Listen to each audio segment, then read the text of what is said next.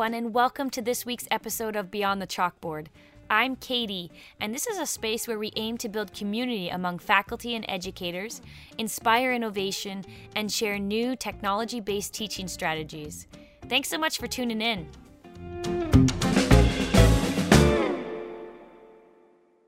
On episode 2 of Beyond the Chalkboard, I am speaking with Ronald Enns, who is a manager of business development in the Continuing Professional Studies program at Kwantlen Polytechnic University.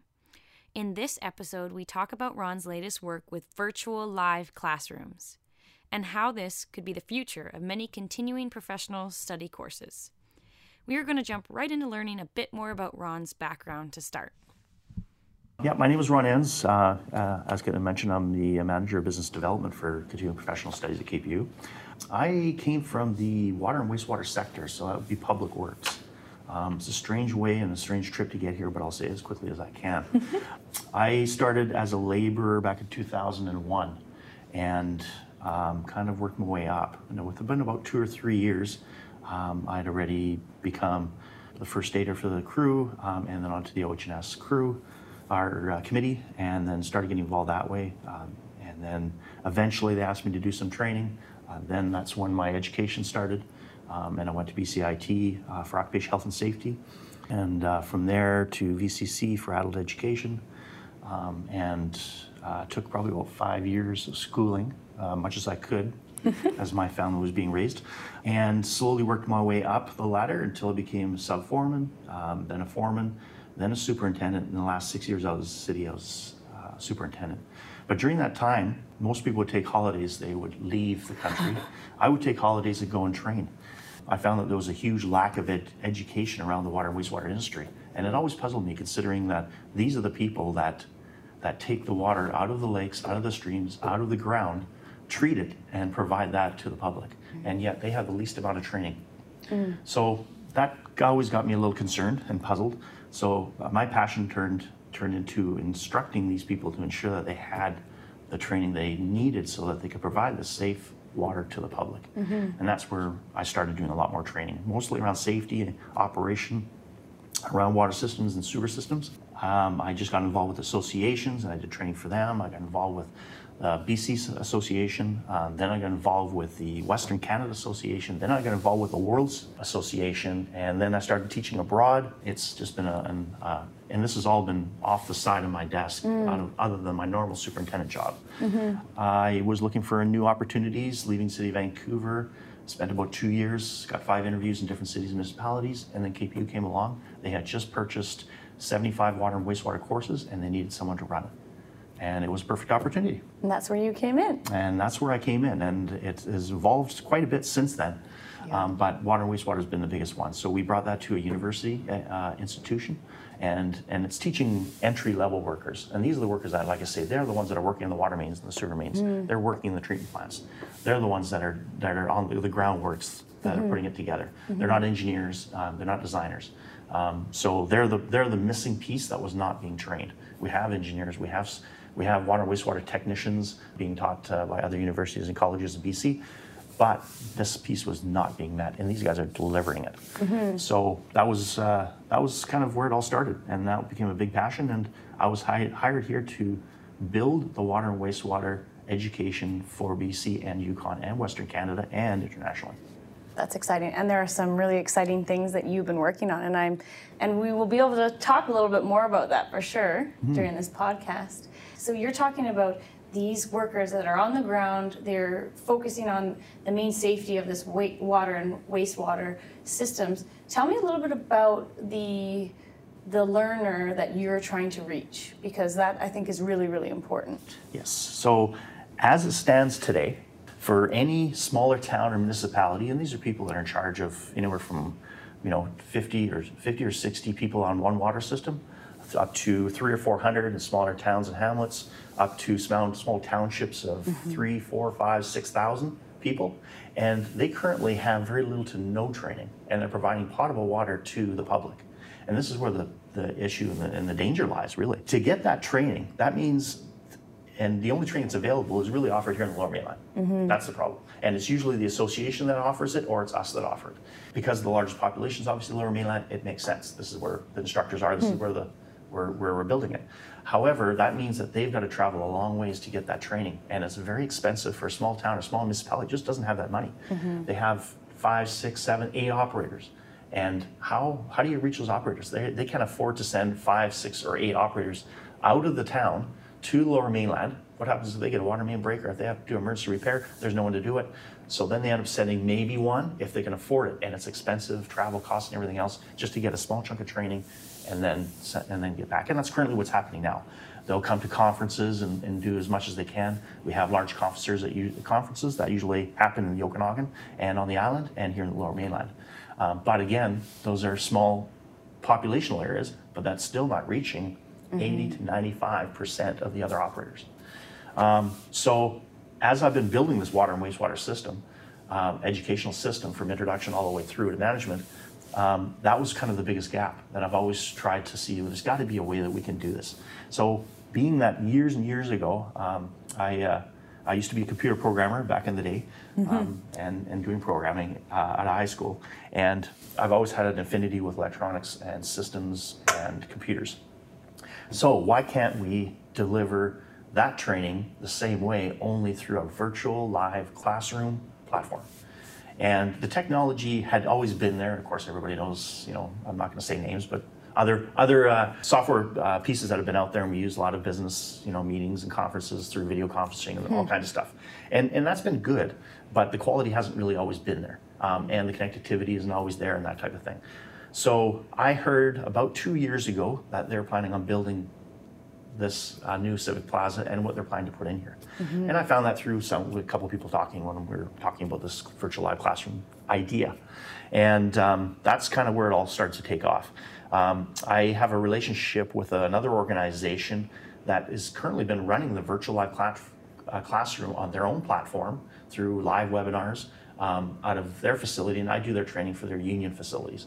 So I've already had a relationship with them and have been following what they've been doing. So knowing that this place is going to be built, I worked with them for the last 2 years, offering small 2-hour free live webinar seminars. I'd say webinars, should be more like seminars, and trying to learn about the technology and how it's going to work and how it could be delivered and what does it look like on the other side and how does it look from my perspective being an instructor teaching in this platform. Like, what are the challenges? So I used myself as a guinea pig the first 6 times I did this. And I failed miserably, and I walked off screen, and people going, "You're off screen, I can't see you," and I speak a little louder, I can't hear you, and my mic would fall off, and I'd pull wiring, and anyway, I went through all these learning curves of trying to figure out what I was supposed to do and how I was supposed to do this.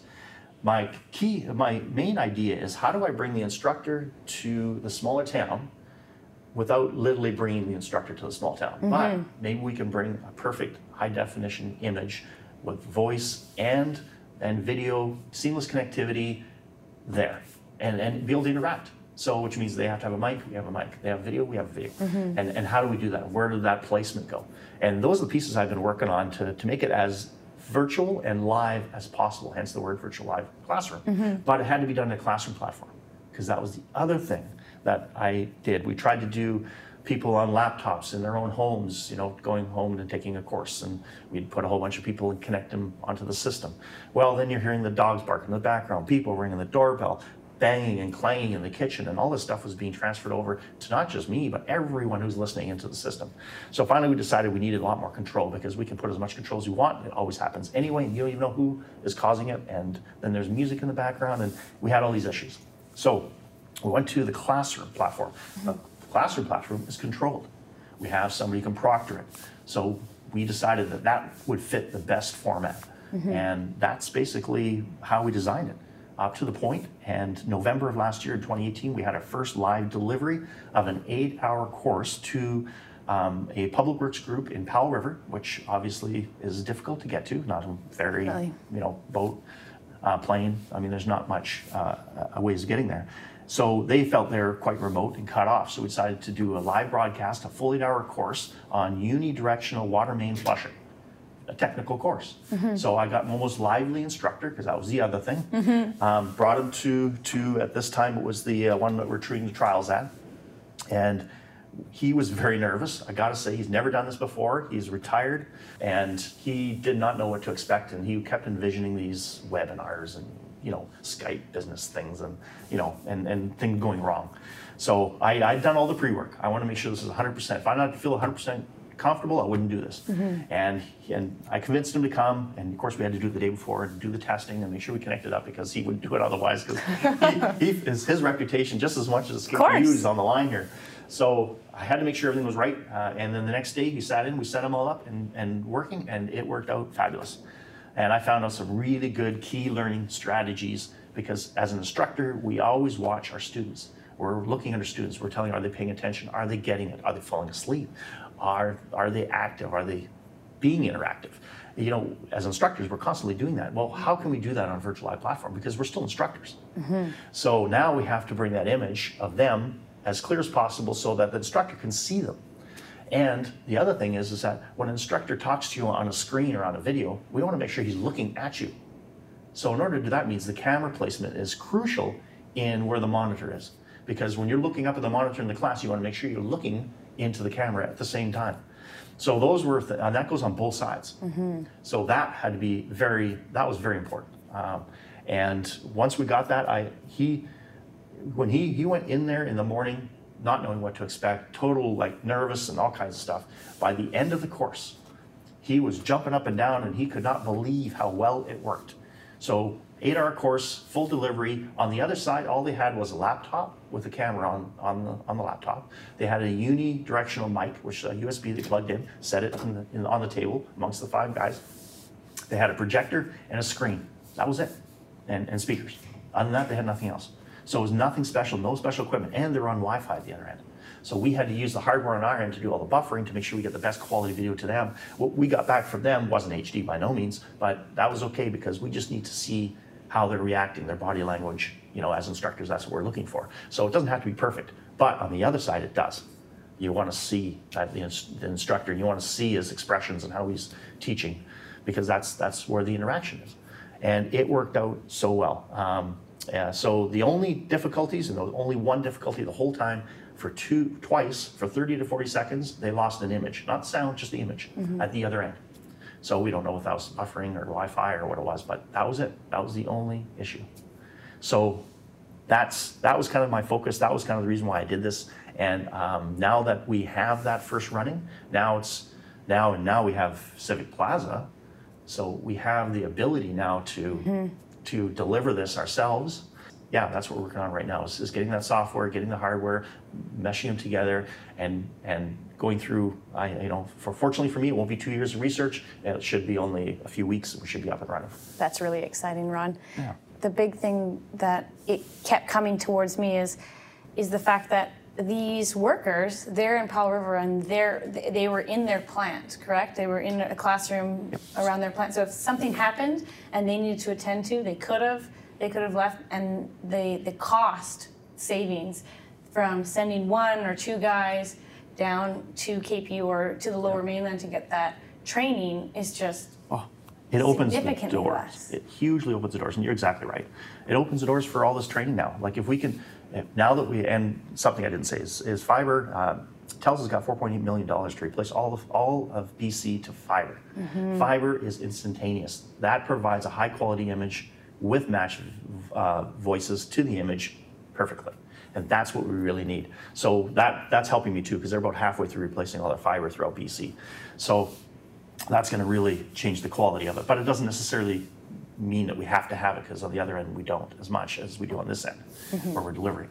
But yeah, the cost is great. Now their 5 to 8 guys can all sit in the classroom. If there's a problem, half the guys can disappear and do their emergency repair if they have to. We can do the course the next day. The cost of the course, now they're saving on all that travel. I mean, I still have to pay my instructor and everything else. So the cost of the course itself, for me, isn't much different.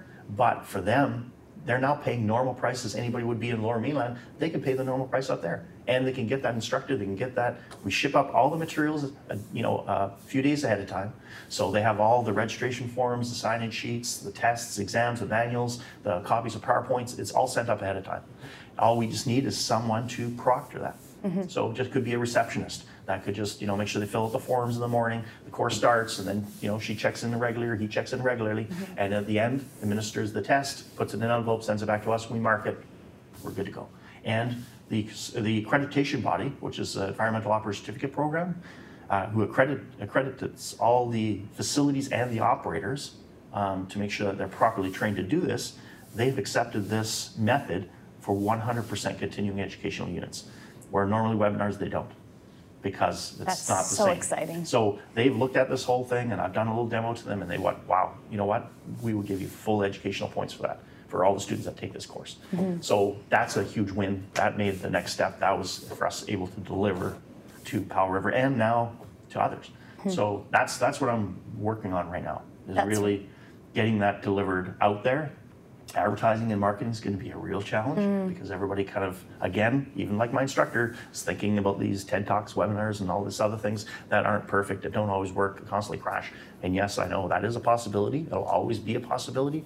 But I think that the other end of it and the amount of the ability to be able to give this training outweighs the possible issues that could happen. And I think even though there might be a risk for something not to go as well as you had planned, I think these guys or these students or these people who need to learn this will have an understanding, because they're saving this time and this travel to actually go down to the Lower Mainland. So I think that yes, it is a trial and it is something that you're working on, but at the end of the day, this is so valuable, and once you get it up and running 100%, it's going to be invaluable for anybody who's out in rural BC, and we expanding not only to BC, it could go more globally as well, Ron. I don't think that it's just wastewater management here. We're talking about, this is everything, and this is anything, and this is where it all starts. So of course it started with Public Works. Yes. Because these guys are hard to reach, but they're not the only ones that are hard to reach when it comes to education.